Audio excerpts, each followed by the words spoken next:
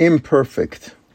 A few weeks ago, I walked into a local car dealership and inquired if they would take my old car as a trade-in, and if so, would they give me book value for my used vehicle? The salesman responded that my old car would first have to be evaluated at a local testing center. But don't they always find something wrong with the used car, even if it is in excellent shape and condition, I asked. The salesman's honest reply: the testing center would find something wrong with a brand new car from my showroom.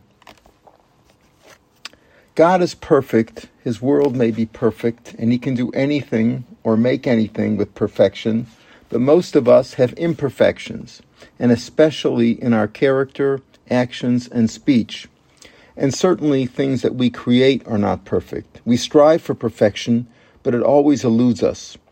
Our desire to please our Creator is so strong that Jews during the Holocaust went to great lengths to avoid desecrating Shabbat, often bribing guards or trading away food rations in order to sanctify the holy day, even under severe duress.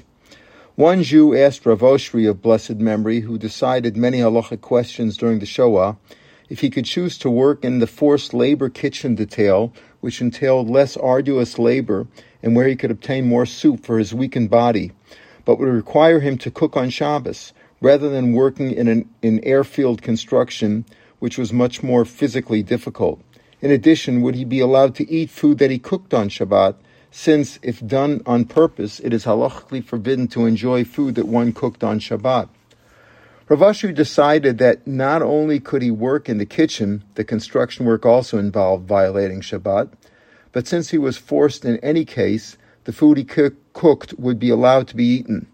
But just the fact that the question was posed and answered reflects on our love of and devotion to God, our desire to be perfect Jews, perfect servants of heaven. But we are not perfect, nor are our friends, family members, associates, and fellow synagogue members. That is why we should cut ourselves and everyone else some slack, especially at this time of year.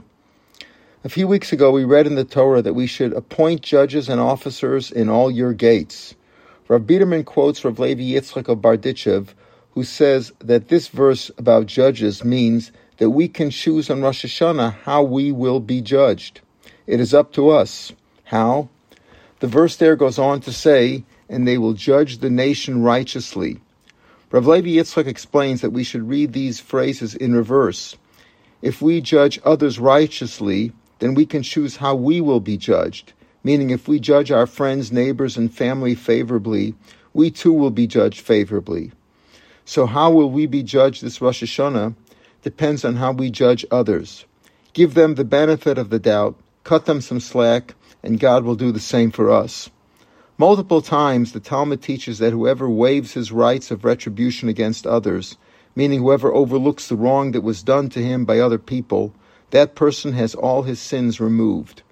Judge them favorably, overlook the wrong done to you, and God will likewise overlook your transgressions and treat you favorably.